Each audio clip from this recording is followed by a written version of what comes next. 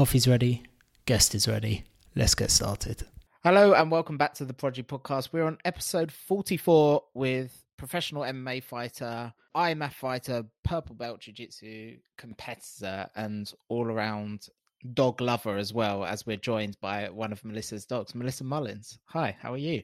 Good afternoon, as it hits 6 minutes past 12. I listed a load of things there, but as we're starting with kind of this new format of the podcast, you picked out a few moments in your lives life, unless you're that way inclined and you believe that you have multiple lives, and then that would be a very long list. Moments in your life so far that have had a real impact on you, that help shape you, and I'm sure we'll go on many tangents and go down many rabbit holes. But I thought I'd start with one that you referenced as winning, but people might think, and you talk about this like winning as it's an egotistical thing, but it's not for you. Can you explain why picked winning and what the importance and value of it for you is? Yeah. So, in a sense of winning, and how I mentioned it was, you can win in many elements of your life. Let's just say, as I mentioned, in the competitive edge, I use winning as a sort of boost of empowerment, a boost of like confirmation, or a boost of sort of replacing the emptiness of feeling what I might have missed in a fight that I've previously had. So a lot of my fights are, or tend to be, quite stand up or short lived.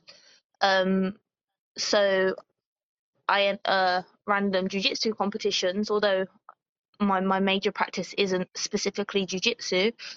I enter those competitions to win, and therefore it sort of replaces that feeling of being or feeling lost or not very good in that specific area. And it's like, for example, I come away on a split decision at one of my fights. This could have been because I felt that I was quite lacking, maybe it was, on my sort of wrestling groundwork. So therefore I chose to enter a jiu-jitsu competition, because at the IMAFs, wrestling and jiu-jitsu and ground game is kind of predominant, and I just wanted to make sure I was confident in that. So I went to a jiu-jitsu competition, I won it, and that sort of enabled me to have that confidence and that feeling that the next fight I'm going to approach, I've got that game still within me, and it's a game to be aware of. So it's just building those little building stepping stones in order for my mind to work 100% when I'm in the cage. Yeah, you use this term, and I thought it was a quite good way of encapsulating what you just said, rectifying self-doubt. Yes. And do you think, I mean, everyone gets self-doubt, but how I mean, you've kind of delved into why it's impacted you, but is it something that you feel like you've come away with in every fight you've had so far? I mean, everyone looks for holes and things they can improve, but I think that the use of the description of self-doubt suggests that you're kind of not just harsh on yourself, but you want to make sure that you're conscious enough that you don't want to doubt you don't want that self-doubt to be there. You're kind of aware of it. You know how it can manifest. Yeah. Well, I think as you grow in this career specifically, you go from fighting people that are at your level to someone that might be better than you, let's say on paper, or generally physically better than you. So the self-doubt will always be there, because you're never going to fight someone crapper than you, if that makes sense. Well, you shouldn't be anyway, at least. Yeah. That's how I see a significant career building characteristic, is to fight people that are always better than you, if it be on paper or if it be physically. When coming out of competitions, I guess the self-doubt is there, and how I mentioned just a moment ago is when fighting, you always want to leave it all in the cage, as they say, but you never do. You always come out of the cage either wishing you did something a little bit better, rewatching the fight thinking, what the hell was that? Like, you always want to rectify something that didn't go quite to plan, or maybe it just wasn't panning out how you planned it to be, or you just look shit because your opponents made you look like that. And the question is for yourself is like, why did that happen, and how do I make that better? And then going into your next fight, have you made that better, and is that person going to challenge you in that area also? Because the footage is there to rewatch, so therefore if it's a newer and recent fight, it's something that still might be within your sort of body that you're making mistakes on, and they're going to cultivate on that and sort of use that as your weakness. So yeah, that's what I mean by I want to rectify self-doubt. So I don't think that they've got that advantage on me.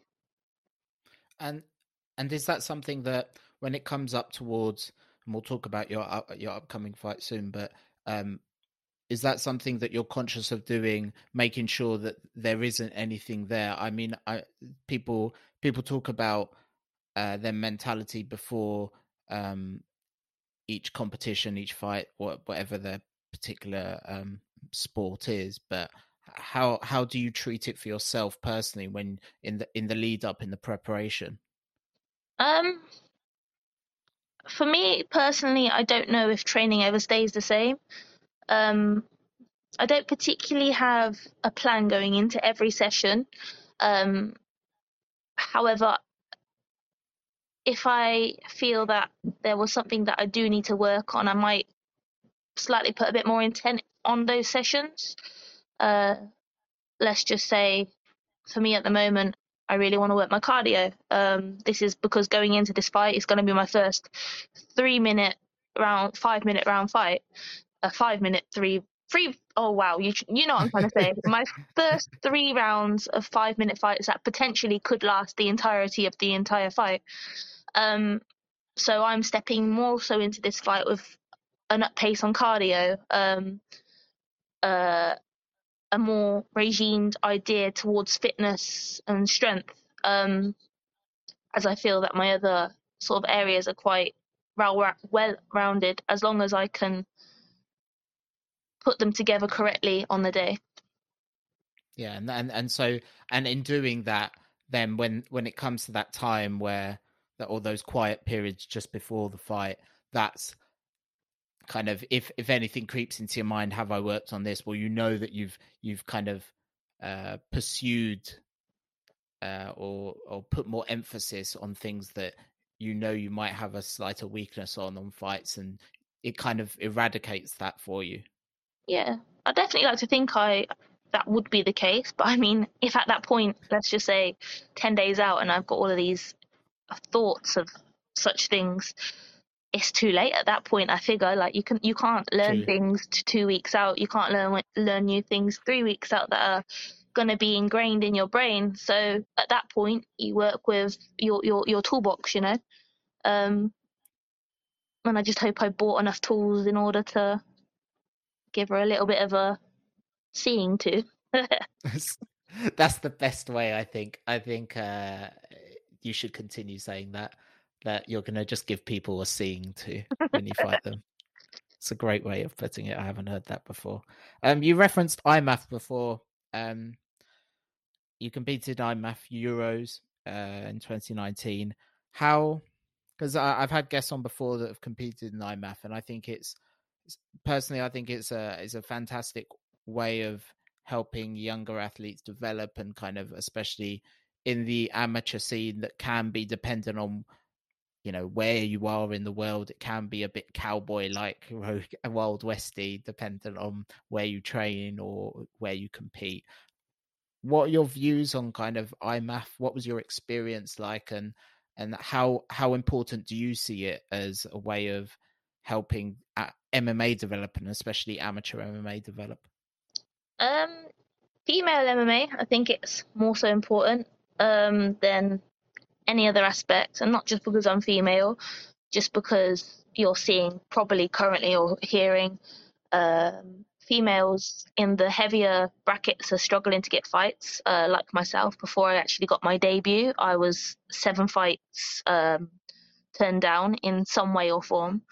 And Lexi Rook's going through the same sort of process. And then obviously you've got some of the bigger fighters such as Stephanie Paige Evans, who's so said to go pro soon. Katie Back, whatever her name is, the Polish lady. Basic, yeah. Yes, I can't ever say her name. Apparently she's struggling to get matched up. But the IMAF experience doesn't really allow for that, for people to say no to each other. It's kind of, you go there, if you don't make weight then you don't fight, but essentially you turn up to fight. And on that week of the 2019 show in July, I think it was July, anyway, the Europeans, I managed to have 4 fights on over a 4-day period. And that's something unseen, unheard of, generally in your amateur career, and that's the only place that can really happen. So for female MMA, I think it's a really great building block in order to build confidence and your record. I think the negative of it is obviously it's a lot of fights in a short period of time. So let's just say there was a really big missing piece of your game on fight 1. You're kind of done for day 2, day 3, day 4. That's if you get that far. You've got no time to work on that. So in that sense, it's bad. The experience itself, the EMMA team, the English Martial Arts Federation team that I went out with, were awesome. James Doyle and Joanne Doyle, and Mark Spencer and Maria Spencer. They were generally awesome. They were a big part as to, I guess, why I enjoyed the experience so much. I would say Worlds was definitely more of a more enlightening experience in terms of how MMA might feel in the future compared to Rome, because Rome was a little bit more dusky camp vibe sort of situation. But yeah, overall I do suggest it. I think the level's great. I mean, Mokaev was one of the best out there, and now he's making a second appearance in the UFC in July. So it generally speaks for the caliber of people that can and have gone through the IMAF rankings, and I hope to just be another one of those people, you know. It's interesting that you talk about the fact that you can't turn down a fight. I'd never really framing it in that way, but especially, I mean, it must be frustrating now thinking about that time where you essentially got 4 fights without even concerning yourself with, will someone take it or won't. Do you think that's going to get better in the short term, or do you think this is kind of a longer term problem that needs to be addressed, or that it will just take more fighters, the divisions to fill up even more than they are now? Yeah. So again, I think I'm referencing to female MMA, being since I was 2016. It's a hard one. Personally, I think there should be, especially at maybe amateur, a sort of free strike sort of rule. Like, if you say no 3 times to a fighter, then that person should be like recorded like a paedophile almost. Like, that person isn't effectively trustworthy. Or let's just say a person doesn't make weight. That again can stop you having your fight. So that person should be recorded and people made aware of. I don't know how you overcome the situation of people saying yes to a fight then no to a fight, potentially paying to fight, if that makes sense. I mean, you pay to go to the IMAF, you pay like £360, I think it is, to actually enter the IMAF tournament. So potentially paying as a deposit to fight and then getting your money back plus your purse if it's professional to when you turn up and when you show up. I mean, let's just say my opponent, if I chose not to fight her in this occasion, I'm not sure of what's happened so far with her flights, but she's coming over from, I think, Portugal or Bulgaria. And who's covering that expense if that doesn't happen? And then if that was the case, it might make promoters wary to not buy international people flights over here. So potentially making athletes pay to fight is one thing, but then obviously them getting their money back.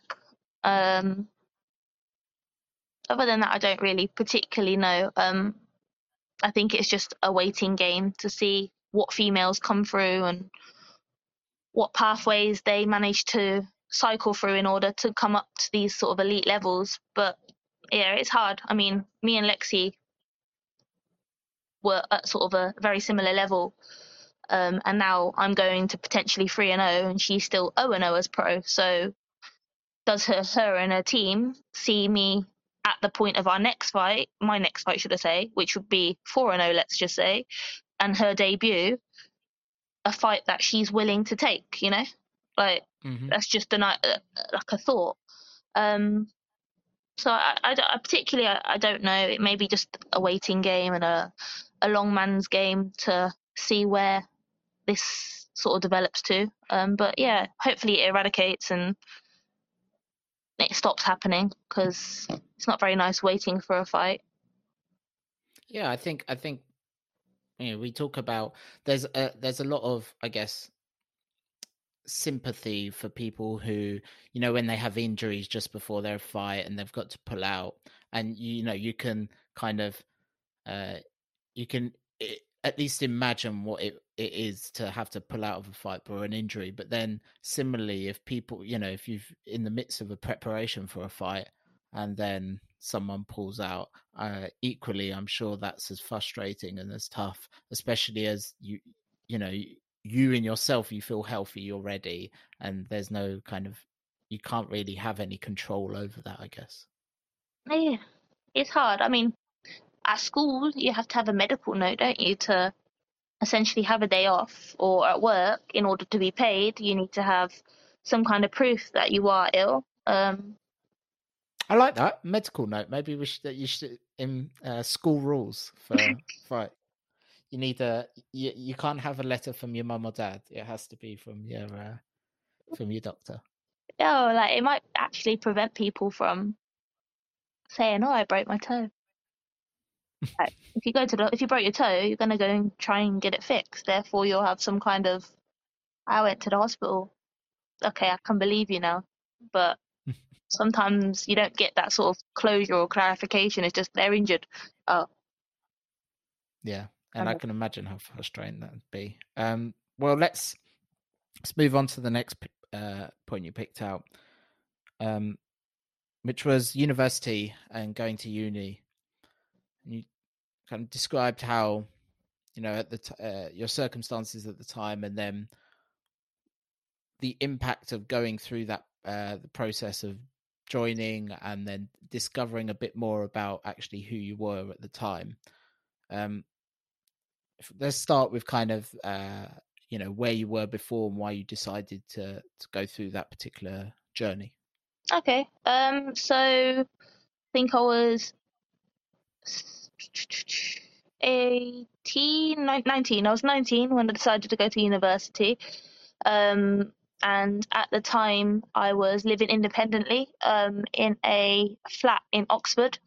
My dad, prior to this, had been sectioned for mental health, which left me and my younger brother to sort of, prior to that, look after him. And we were 15 and 16 at the time.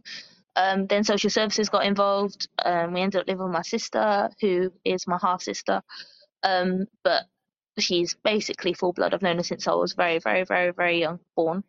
And being, I guess, the rebellious teenager of who's just looked after her dad for an entire year, the scenario of living with my sister didn't really work out, and social services fought to put me into what's called a halfway house for, like, I guess, druggies, prison released youths, and so on.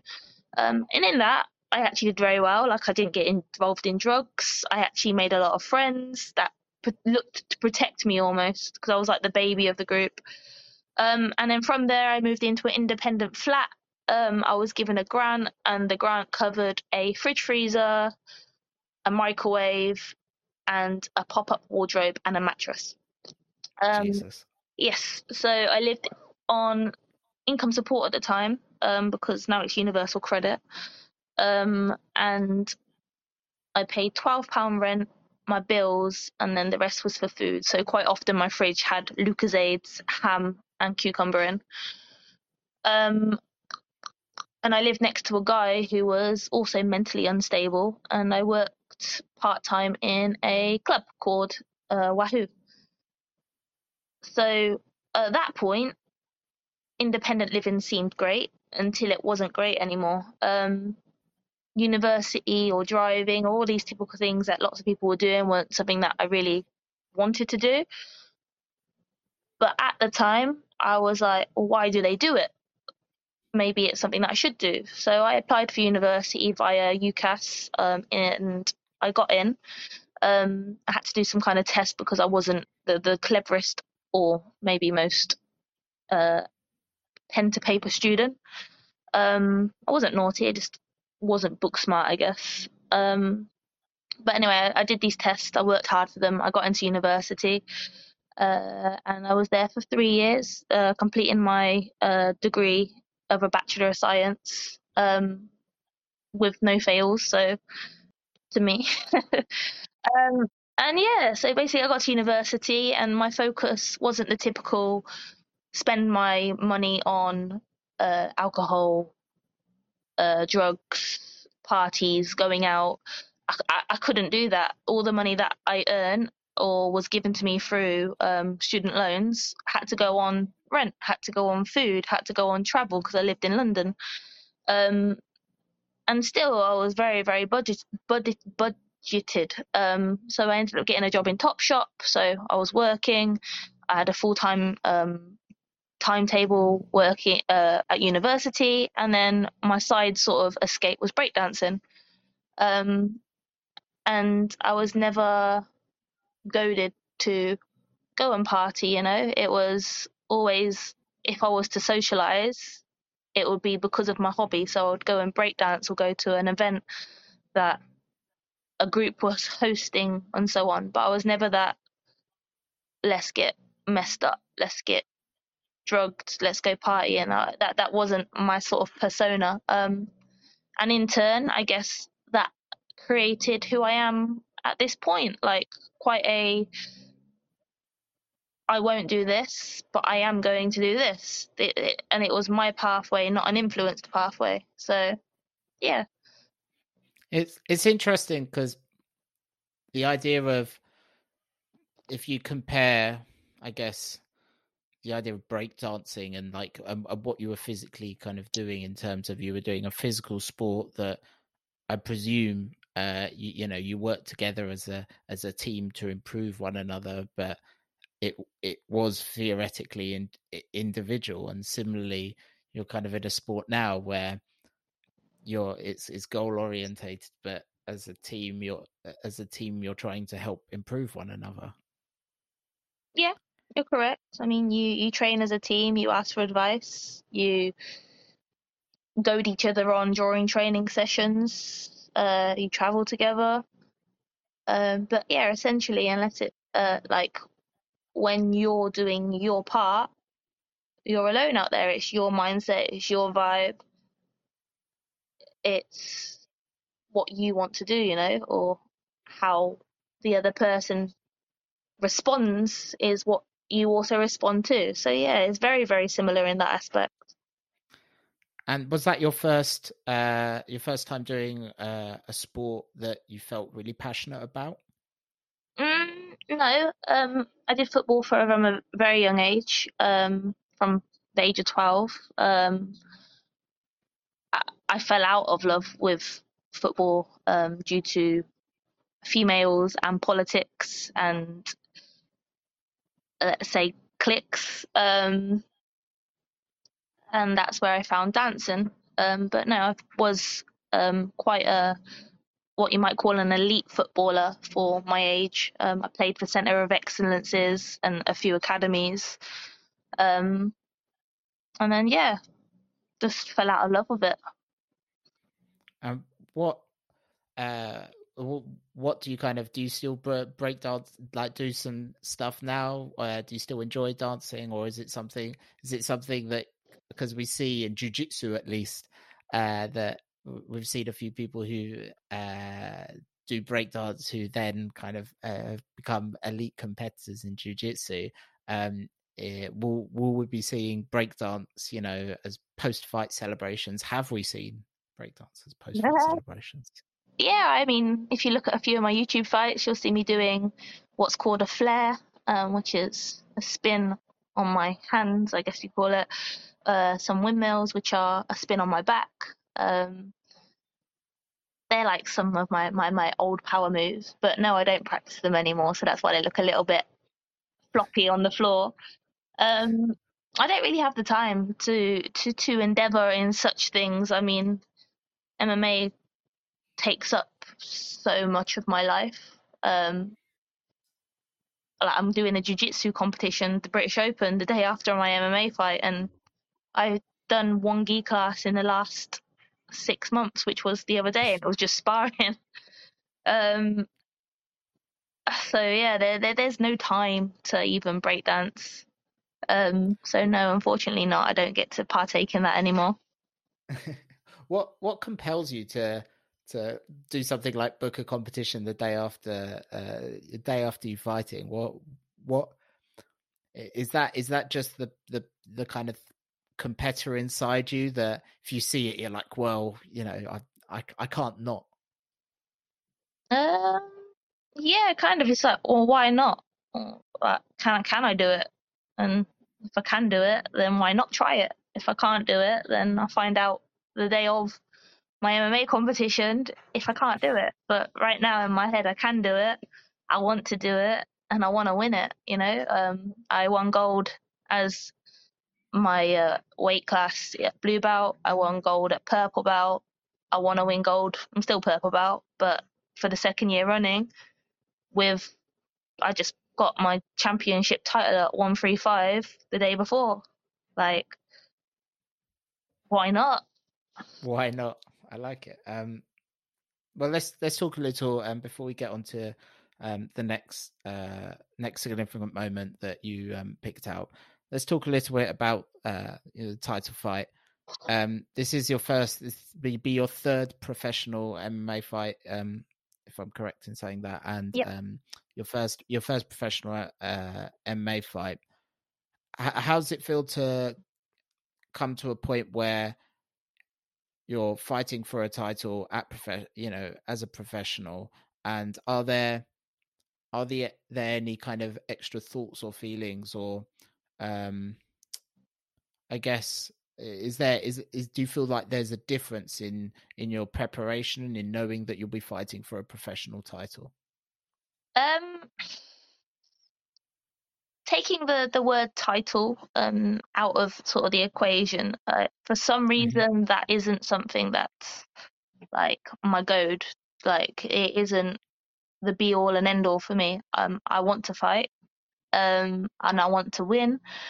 I want to do well. I want to step away from that fight, going into the next one, knowing that I deserve the win from the previous one.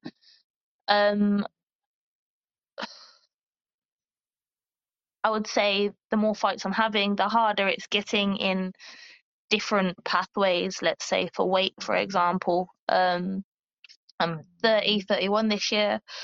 My body isn't what it was when I started MMA in 2016. I've had injuries. My hormones are different. My body's different. Like, I'm a much more athletic, more muscular, more defined person in many, many different ways. If it be as an older person, as if it be a more established a mentally prepared person, but also physically and like mentally, I'm just different. So I guess it's very contradictory in what I just said. In some ways, it's a lot easier because I'm a better athlete in both strength and mentality and knowledge. But I'm also it's harder because I'm an older athlete. I have more knowledge, therefore there's more pressure in what I should know or what I should do during certain scenarios in a fight. And then there's the weight cut aspect. I guess that's my hardest aspect at the moment. I'm still quite heavy at this point, which is 3 weeks out, just over. And it's going to be a big cut. So how much that plays on my mindset is maybe more than I want it to be, but at the end of the day, I've agreed to a title, I've agreed to a fight, and we're making that weight. But that's probably my only sort of holdback because there's so many other areas where I'm so much stronger for myself, building up to this fight. And winning the title is just going to be a bonus, you know. Mm-hmm. There's something that I guess you've just had to grow and learn, especially. I mean, as all fighters get, go from, especially when they've been fighting from a young age, making weight kind of changes for them. People's bodies change over time, and then I presume, and then as a female fighter, there's a whole host of other kind of I was going to say other barriers that you need to find, the ups and downs of cycles and trying to make weight as well. Yeah. Have you kind of, when it comes to weight classes, is it something that you've kind of reflected on or thought about considering whether changing or just trying to know, not punish your body too much, I guess? Yeah, I mean, there was a silly point of my career, I guess you call it, where I thought I could get down to 57 kilos, because I was making 61 with like a 2 kilo cut, which I found was quite easy. And then I walked into my professional fight and I literally had a 20-minute bath, my debut, and I made weight. And then my second fight, it was to date the hardest cut, in terms of the length of time. Mentally, it was okay, but physically it was hard, just due to its duration. And this cut seems to be, it's going to be very, very similar. I have wanted to fight at 145. Again, going back to the first point of this entire podcast, there are a very, very, very limited number of females that will fight at 145, I guess closer to their true weight. If that be an excuse or a legitimate reason to not fight me, then so be it. I'll leave it there. But yeah, I would love to fight at 145. It will be an easier cut for me. It will be much more of an enjoyable process building up to the fight because I won't be on such low calories. And I think the scenario is going to be forced the more I'm pushed into my career as a professional athlete. Unless somehow and some reason my body just goes, do you know what? You're doing enough work. We're going to keep your body weight down and you can fight at 135. But right now it doesn't look like it's doing that. It looks like it's going just up and up and up. And it doesn't want to come back down. So yeah. A lot of people always say to me, where the hell is it going to come from? And even myself on this time, I'm thinking the same thing. I wake up and I'm like, Jesus, I'm 71 kilos at this present moment. Why do I look like I did when I was 66 kilos, you know? And it's a frustrating thing for all those competing, but the idea that especially with female weight classes where there are already so few, that people aren't kind of considerate, people aren't encouraging and promotion, whether they be promoters, well, I guess promoters at the end of the day, aren't encouraging more weight classes and for people to fight close to their natural weight, which, like you say, I'm sure there are plenty of girls who walk around at similar weights to you who are probably having to do as severe cuts, whether they're kind of easy or not. I agree. I mean, like Shauna Bannon, as much as she did make weight at 52, it was what I would assume a big cut. Like she fought at 61 previously, but then saying that she naturally made 61 at IMAF for an entire week, so 57 is her natural weight class. For a water cut, let's say, but 52 is a big cut. Lexi Rook so said walks between 69 and 72, but she wants to fight at 61.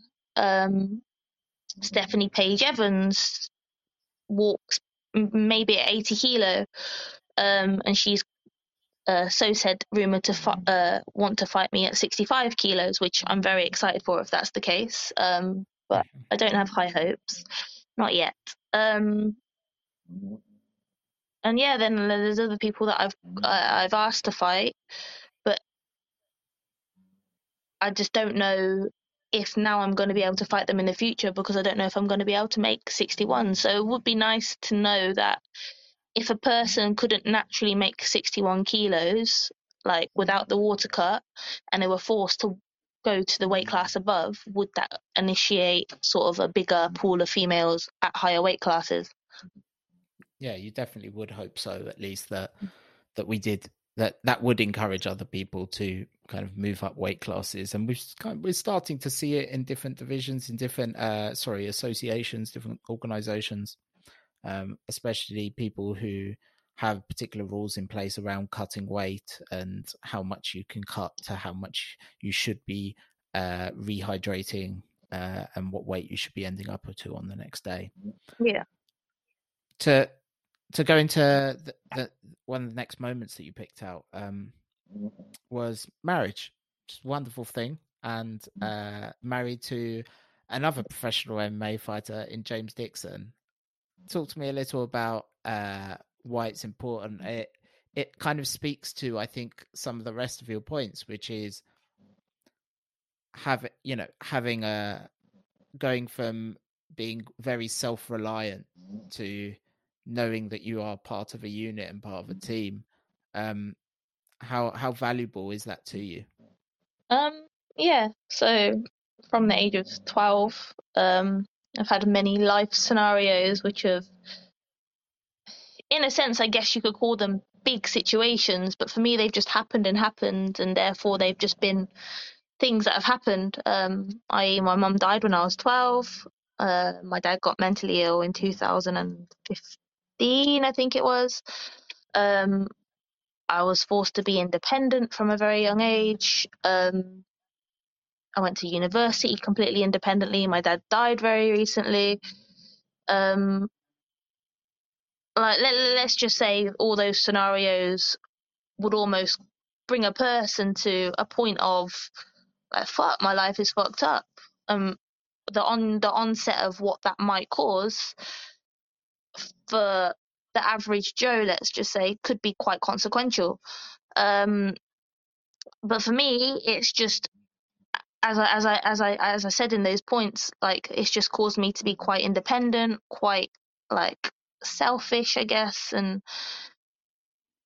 meeting James and then marrying James has sort of brought a different element that I never knew that existed. I mean, I'm very tomboy. I always have been. I never knew I was going to get married. I wasn't the typical girl that planned her wedding, knew what she wanted in life with a family and kids. I'm 31 nearly, and I don't have any kids. So I think that kind of spreads the picture as to kind of the little girl that I was. But having James sort of on board on my team in my life has opened up sort of this vast tray of, like, I've got my new family who I get to see quite regularly. I still see my family, as in the Mullins family. We're a very small, like, capsule of humans, but like they're my family and they're the ones that I do love and care for. But James's family, like, they love me, they care for me, and I love that I've been almost sort of welded to the Dixons through sort of this bond of marriage. They're like a proper, like, English traditional family. Like, they've got such a way of family as family, and they're very proud of every single moment that you do. And I sort of get to experience that. And then obviously James has had his whole entire life in Coventry. And I've sort of come into that life, and everything that was around him and is him have accepted me. And I've just been able to be a part of something different, like, that I never imagined I was going to be able to ever have, nor foreseen, to be honest. And yeah, now I'm married. I've got my current life, and I've got a massive future. And if it isn't in MMA, I've still got a future. There's not something that I've not got to not look forward to. I have the chance of building a family. I have the chance of earning a lot of money if I wish to. I have the chance of traveling if I want to. But right now, my journey is this, and I have that person behind me that's going to support me, that, or in any journey, no matter what. And I guess you kind of go from people, previous guests have talked about the fact that and like all of us, we go from, we join a team, whether it be jiu-jitsu or MMA, and suddenly those people become your support network, and their value to you is so high. And actually kind of the merger of both, if you will, just adds to its significance for you. Yeah. Lions Gym is at times been kryptonite. But it's just been the kryptonite that is caused because of so many positive highlights to being part of that, like, you go in there and you have so many positive experiences. The negative experiences just hits you so quickly, but like it's a horrible feeling. But then you go in there and nobody has expectation of you other than yourself, and they're just there to support you and build you up and make you the better person. I mean, I would not be the female MMA martial artist that I am, that's it, like, is speaking to you today, if I didn't have Lions Gym behind me. So yeah, again, meeting James has caused that. I mean, Lions Gym caused me to meet James, but James is sort of the center of Lions Gym, and everything's kind of built around what he's created with the help of Lions Gym, if that makes sense. And one last point on this, because I think I am almost certain you are definitely the first MMA fighter, but probably the first guest completely that I've had whose partner also competes in the same sport as them. What is it like for you? Do you enjoy watching James compete, in preparing to compete or stuff? Would you rather be in there yourself and go, I prefer it the other way around? I enjoy watching him fight. I generally do. I mean, if you YouTube his last fight against Wilson, it was an intense fight.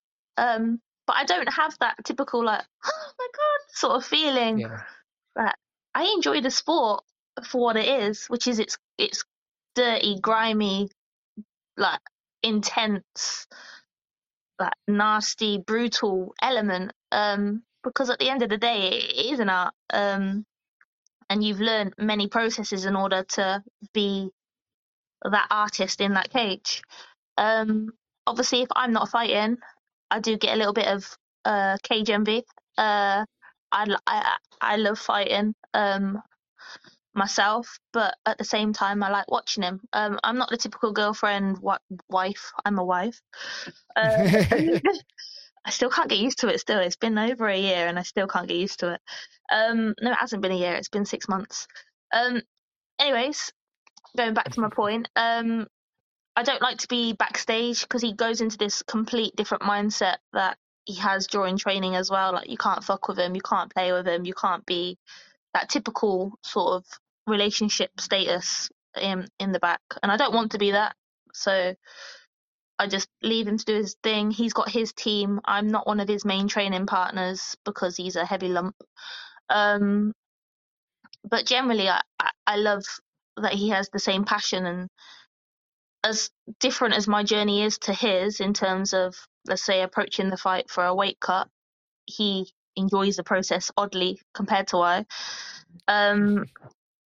He understands many elements, so in that aspect, it's really good. But he also pushes me. He understands that I need to train when I don't want to train, if I'm tired or a bit poorly, because ultimately MMA and exercise is a big step towards people's sort of composure in life, especially for what I would say mine. I love exercising. As much as I hate it, I love it. So yeah, it's nice to have somebody that understands me. I think the most awkward thing is a bit more personal, I guess you might say. Everything becomes jiu-jitsu or MMA, like hugs. You start passing the fucking guard and shit, and arm dragging. Most stupidest thing in the world, but everything embodies the art of martial arts in some way or form. Oh, I can completely appreciate that. How many times have you you've seen a leg resting on your lap and gone, I reckon I could put this in a straight ankle. I could heel hook this. Literally, I get calf sliced or straight ankle locked on the sofa quite often. Or You'll watch where your limbs are. yeah. The worst one is when he's planning and then he's like, can I try something on you just for class? Just to see if it's going to work. And I'm like, yeah. And then I end up smashing my head on the TV unit because we don't have the space. So yeah, in those moments, you laugh at them, but at the time they're annoying. Well, to go on to your final point, you mentioned it just now. Your father passing away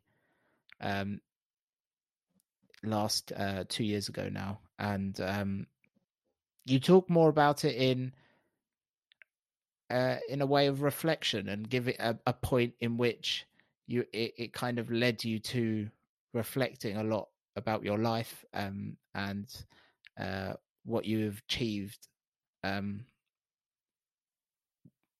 I guess kind of why do you think it was that moment that allowed that reflection? Do you know what? I have the image in my head perfectly. So I got a phone call from my brother. My brother was like completely distraught. He hadn't told me what it was, but instantly I knew what it was. I had a tear in my eye, but I didn't cry. I made my way to Oxford. I still knew what it was, but I hadn't been told. Met my sister outside. I hadn't cried at this point. My sister looked at me. She burst out in tears after already being in the scenario of knowing what's happened. I still didn't cry. I knew at this point it wasn't good. We were sat down in a room, and they explained, and again, obviously I know what it is. I know what's happened. And I'm sat next to the room that my dad's in, no longer with life. And I sound quite unemotional about it. I kind of chopped off from it, I guess, in a sense. And I don't want it to be coming across like that, because my dad was a great man, like a very, very great man. And I loved him dearly and I miss him a lot. But the reason I say it in such a way is people deal with their life situations daily in an abundance of reasons as to why their life might be affected on that day. And how I saw it, my dad's passing was just another situation that's got to happen in life. And if I got caught up and let it like really pull like hairs out of my head, I'm not able to progress in life. I'm just gonna take that moment's gonna be taken away from me, and I can't bring those moments back if I go into depression or sadness, or let's say grieving. Like, why can't I grieve but live my life? And I guess it made me reflect on all of the scenarios that I've ever had in my life. Because at that point, I'd realised I'd dealt with all of those scenarios in exactly the same way. Like, why aren't I the crackhead of my local postcode? You know, why aren't I a convict of the justice system that's in and out of prison, living on universal credit? Why am I a married woman with a great family, a huge potential with a massive career to come, with so many beautiful like things around me? And it's because my outlook to the negative scenarios is, yes, I could reflect on them and let them take away from my life, but why not build on them and let it make me become a stronger, more fierce, more able-bodied person? And I guess that's why I looked at that moment and reflected in my whole entire life and thought, how have I managed to be where I am today? And it's because of just how I feel that I've handled scenarios similar to my dad's passing. You use the term, and I think it summarizes it very well, which is that you don't think you've ever used a get out of jail free card Yeah, because you didn't have one. Like, what that kind of what grew out of necessity, that you just had to go on, otherwise what else were you going to do? And the idea that actually, regardless now of, or actually things are more comfortable, or life, you have, like you say, these beautiful things around you, that why do you need, why would you fall back? yeah, exactly. And I do think that's the perfect way to summarize it. Like, don't use an excuse to hold you back. Like, if anything, let it drive you forward and build from it. No, don't use an excuse to almost be a reason for people to feel sorry for you, when truly you don't need that. Like, let people's support you to go further, not to hold you back in that current situation. So yeah. That all makes perfect sense. And I think even with such, I guess stressful is maybe not the best way, but the word that comes to mind to summarize it, circumstances, having essentially a method of dealing with things is sometimes the most both practical and theological, if that's the right word, use or thing to do. I guess as a final question to end the interview, what is it we've talked about kind of things in the past? What is it about the future that most excites you? What is it that you kind of that you look forward to most? Is it just opportunities, or is it fights? What is it that you kind of you look at and you go, I can't wait? I'm gonna answer it in a different way. So I'm gonna Go for it. start it with how I see myself finishing life. An obese, wheelchair-bound, fat person enjoying life with all of the foods. A grandma a mum, a wife, an accomplished and established athlete, retired, a champion of not necessarily the biggest promotion in the world, but a champion of the people's eye. I want to be a liked athlete, and I don't want it to be forced. I want it to be a natural sort of liked. I want to be a people's person, the person that people want to like and want to win. I want to retire knowing that I did well and I worked hard for everything that I had and got. I want to go through hardship in the career, and come out of hardship, and I want that to help me to build me into a stronger athlete and get the things that I feel I'll be most deserving at that point.